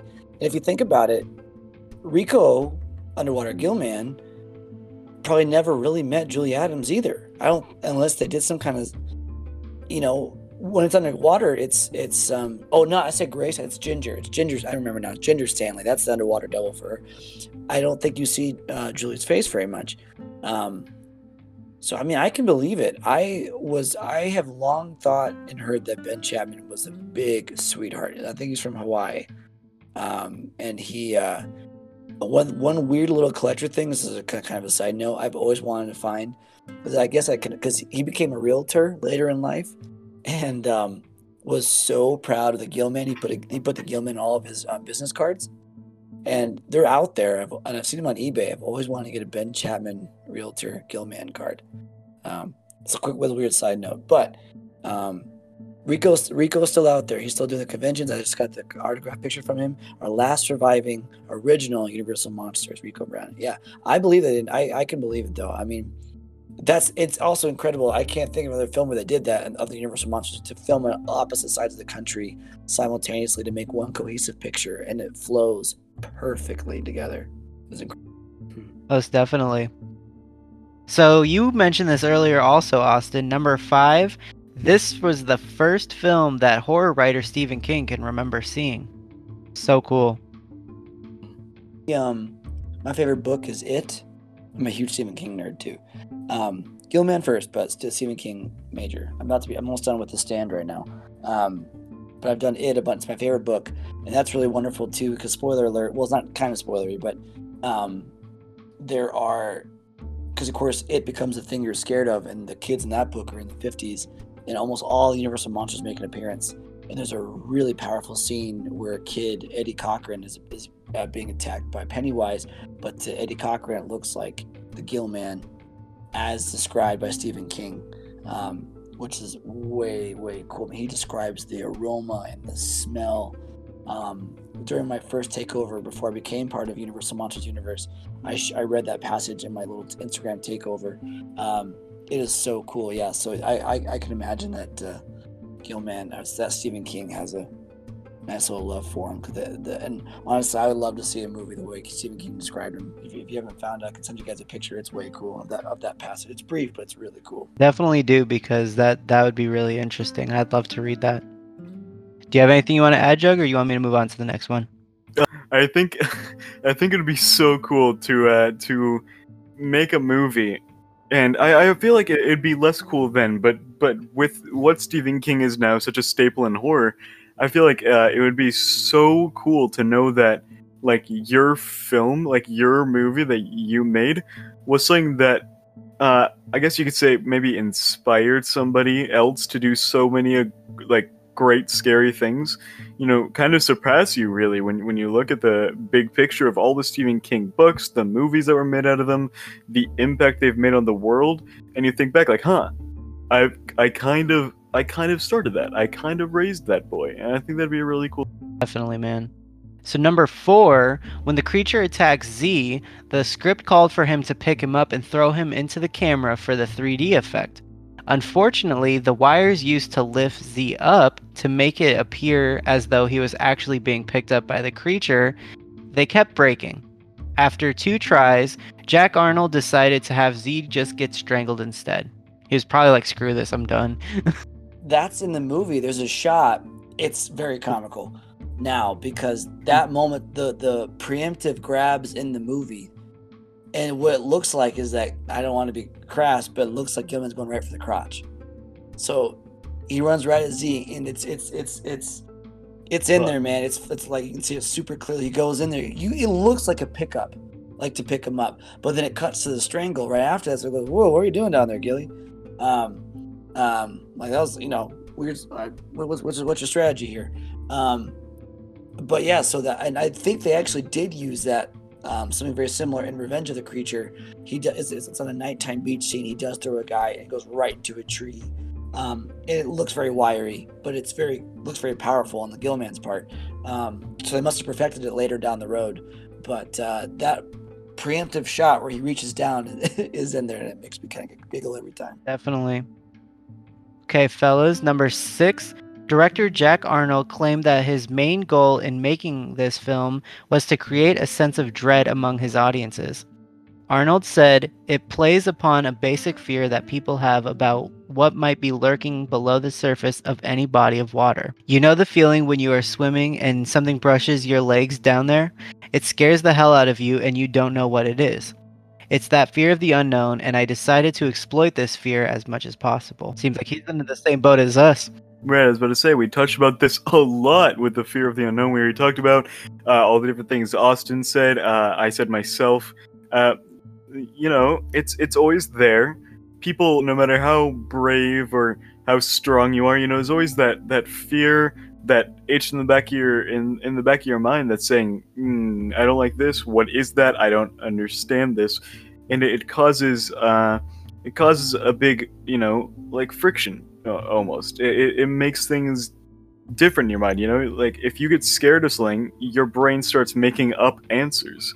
That's the overactive imagination part of fear. Is it starts acting wildly, and this movie does do that. They're all scared. They don't know what they're dealing with right now, and they start. They make assumptions. They get scared. They make assumptions, and that it's not good. But the movie did exactly what it was trying to do. Then, the dread is definitely there, especially when you've seen the movie a couple times. When you're watching it, you definitely feel, you're like, oh, especially when the hand comes out of the water, like that. When I saw it for the first time viewing the movie, I was like, oh, baby, that was frightening. That was scary. I did not see it coming. And then when you see him walking on the deck, you can see his little fish feet walking past that window. And that he's on the boat, but nobody else knows, and you're sitting there on the edge of your seat, waiting for something to happen. It's crazy scary. Agreed.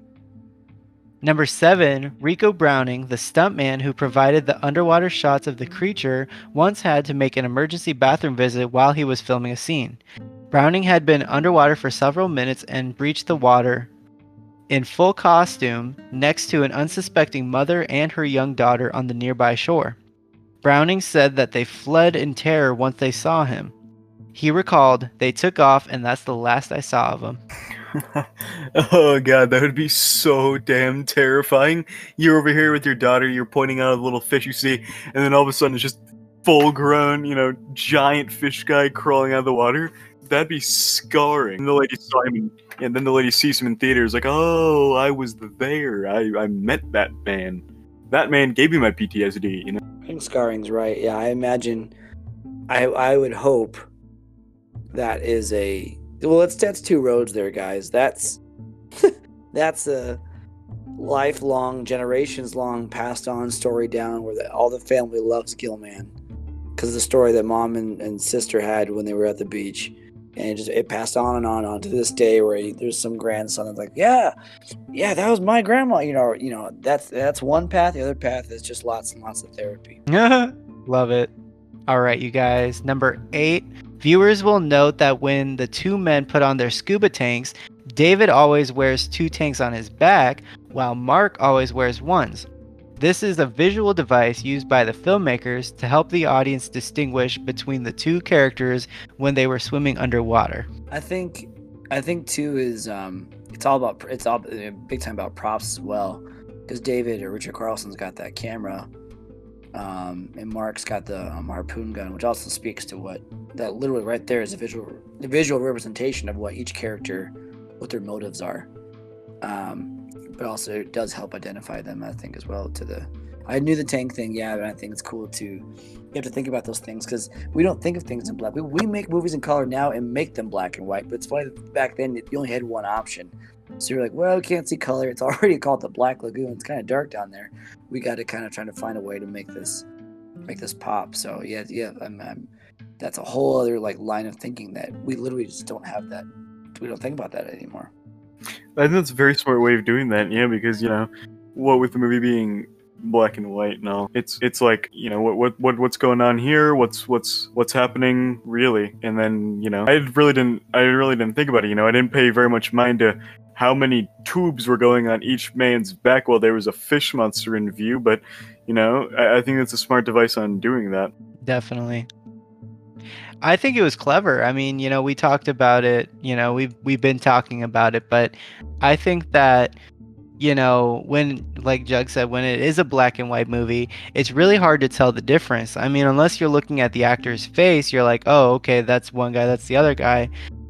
But underwater, it's really hard to tell. And even I agree, when we watched the movie getting ready for the podcast, before reading this fact, I was like, I always lose track of who's who. Not that it really matters because, they're trying to do the same thing. But at the same time, I'm like, it would have been really cool if they had some kind of like, visual clue. But then I read this fact and I'm like, huh. And then I kind of rewatched that scene just, to get, make sure like I see it now. And now that it's like, it's all I can see. It's like I can't unsee it now. You know what I mean? All right, guys. So number 9, there's a rumor that Rico Browning's Gill suit was actually painted yellow. This way, the camera would be able to see the suit better in the murky water. Browning denied the rumor, saying that his suit was also painted green and it was made to look almost identical to Ben Chapman's suit. I've never heard the yellow thing before. Thank you for. I didn't think you'd stump me on the yellow one. You did. You stumped me on something. The other thing I've heard is that in posters and in publicity stuff, his lips are too red. Julie Adams always said they were very garish, and they were not that red. They were not like bright lipstick red. They were very soft red. You can look them up. There are some wonderful, super good Life magazine pictures. There's a whole set of them. I want to say it was 1954. A guy went down and photographed them in color, and it's actually, I don't know who's in the suit. I never found that out. I'm sure it's Ben. It is holding, he is holding Julie, whoever it is holding Julie Adams. And it's on some location. It looks so good. They never actually published the story, and I don't know why. They've since been kind of restored by actually a great comic artist named Kerry Gamel, if I'm not mistaken. He's on Instagram as well, and I posted some of these on UMU a little ways back, but that I think is probably the most authentic look we have of what the color is, because most of those suits now don't age well, if they exist at all. And from what I understand, it's a very soft, foamy green, very, very pretty green actually. That's so if you've never seen those, you've seen them and probably didn't know what you were looking at, but those actually are some of the only authentically not colored after, but actual colored photographs of Gillman and Julie Adams from the movie. The one thing that's not always talked about with Gillman, because what we all know as monster fans and monster kids is that formula of, I mean, you know I'm about to say Jaws is a prime example, but you don't see it until you see it, and you have to earn seeing it, whatever it is. And that's been established well before Jaws, and why Jaws is so famous is because they wanted to show it more, the shark. And of course, we all know that it was having malfunctioning problems. So they went less and less and less, and it ended up being brilliant, and less is more, less is more. Mm-hmm. Gillman was again an amazing example of that. We didn't really get a good look at him for a while. We saw a fossil first. We saw the hand, as Jug has mentioned. Those are great shots, bum, bum, bum, with that theme, and then it's that great tent attack scene. Again, we just don't see him. We hear a great roar. We hear the gloves and the arm. The swim, we know he's there. The first face shot is very brief, and it's several minutes into the film. And that's the way to go. You have to do it that way. You can't show them too quick. You just can't. And that suspense is really, So if he was, I don't know if he was really going for that exact formula. I imagine he was. He has to be. But I think it plays on that quote you're reading, Parker, that he just that level of building a question mark in people's brains and not making them not feel safe. Once the camera goes below the surface, it makes you feel tension. It makes you feel uncomfortable. And you soon realize that, you know, these people, if they just left, it wouldn't be a big deal. And they're in his house. But still, there is that dread of imagining in 1954. As you know, you mentioned it when you're talking to Steven about The Mummy, and I love that stuff about. We're kind of desensitized to these horror movies, but in 1954, it's 3D. Bubbles are going around you. You get this, you know, the music goes boom, boom, boom, and then there's a Gill man coming at the screen. That's really tough stuff. And it's like after 20, 30 minutes of, you know, there's something in that lagoon. You know, there's a creature, and it's in the title. Where is he? What's he doing? So I imagine audiences then and us as kids watching it now, we're like, just, you know, I mean, so anyway, all that to say, I think Jack Arnold absolutely nailed the goal he set after. You need it. Yeah. Definitely. So, Austin, you were talking about this before, but I kind of want to touch back on what you were saying earlier. Number 10, Julie Adams noted that making the film was an extremely pleasant process and that the cast and crew got along quite well. She also explained that she felt very sympathetic toward the monster. Adams said, "There is always that feeling of compassion for the monster. I think maybe it touches something in ourselves, maybe the darker parts of ourselves that long to be loved and think they really can't ever be loved. It strikes a chord within all of us whether we notice it or not." Yeah, man. She nails it. That's absolutely it. I mean, she of course has had some time to think on that one, of course. So I feel I will take her expertise over anyone else's. She's got the best view of the house on this one. Literally. And Guillermo del Toro, director, says something almost identical. He's a unabashed Gilman fan. Then I always consider Shape of Water to be a giant love letter to Gilman. Even there, the asset comes from the Amazon. Yeah, it's except in his film, Gilman got the girl, which is cool. Yeah, I think I always heard that she had a really great time. I'd never heard of any drama. I mean, she hit her head, but like, I'd never heard of any squabbling or any, you know, as far as I've known, I can recall. Of course, every film's got something, but yeah, no big animosity or big legend. Or I have some really cool behind the scenes stuff I haven't quite shared yet on UMU. Lots of smiling, man. Those behind the scenes on Creature from Black Lagoon. Lots of smiling. The director, everybody, all around laughing. The suit, you know. I think there's also a sense that they're building something special. And she talks about that in interviews, and then when I talked to her, that, you know, she was like, "Oh man, I'm on this. Oh drat, you know, I'm in this horror movie." Then immediately she just had delightful time. She's all smiles about it. And I think it's genuine. I don't think it was like, "Oh, this movie, I'm popular for this movie." I think she, like, you know, she said, you never know. That she said that's what I'm most remembered for. But that's all the leading ladies from the Gilman from the trilogy kind of said something. Laurie Nelson, who actually passed away this year from Revenge of the Creatures, said that's what she's most remembered for. I think also that director Jack Arnold's a really great guy. He's a kind of a 50s sci-fi directing legend. I've heard he was a bit of a truth stretcher in some things, but I mean, Tarantula, Revenge of the Creature, Incredible Shrinking Man, It Came from Outer Space. I've heard rumors that he actually helped direct This Island Earth, amongst many other things. So I think he's had a lot of really seasoned, great people on board. That really, that makes a huge difference, you know. And then, you know, I love Lon Chaney Jr. and stuff, but you hear about some of those stories about some of the crankiness of this and that, but yeah, Gilman seems to be a very, very positive. It's also most of that film almost shot entirely in the daylight, which is really cool for Universal Monsters. It's not a full moon. There's not macabre and webs. It's mostly light. So I think it seems very positive. Some of the best behind the scenes picks have been Chapman in the suit on Creature on the first film. He's literally dancing. He's doing. There's some great kind of jigs, you know. I mean, there's a couple of them where he's posing. I've seen there's a really great shot I love where he's he's out of the mask because in the rest of the suit, just beaming. I mean, it's just, again, like you said, refreshing. I just, some of those, they don't, seeing those things don't destroy the illusion of the movie, because that's just, those master craftsmen and women, that made it, and they were able to just, and I think at the core of some of the best horror films, I've heard generally the attitude is very, very positive. You kind of have to do that.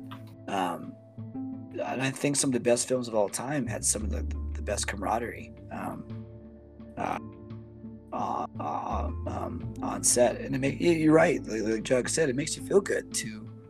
For me, that's a big deal to know that they got along, people were good to each other. I mean, that goes a long way, and I think that speaks through the film as well.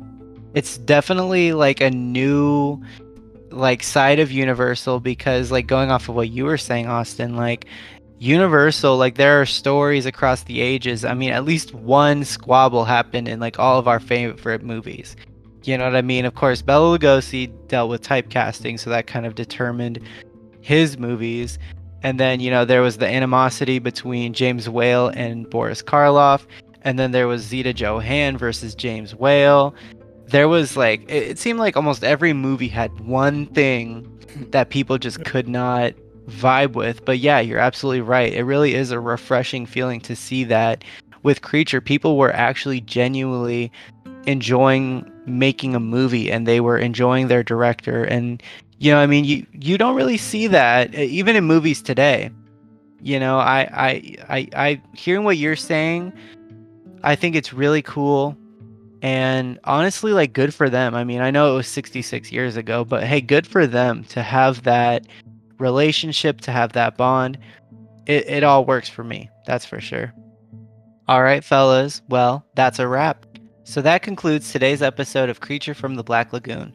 I hope you have enjoyed listening, as we've enjoyed reviewing it for you. I want to give one more huge shout out and one more big thank you to not one, but two of my very special guests, my brother Jug and Austin Gill of Universal Monsters. Your guys' opinions, your guys' discussions, your guys' feelings, everything that you could have possibly said was all here in this recording. It's all here in this episode. And I'm so grateful again. I know I said it a lot in this episode, but I really am so grateful to have heard from you guys, to have talked to you guys, to have both of you guys on the show.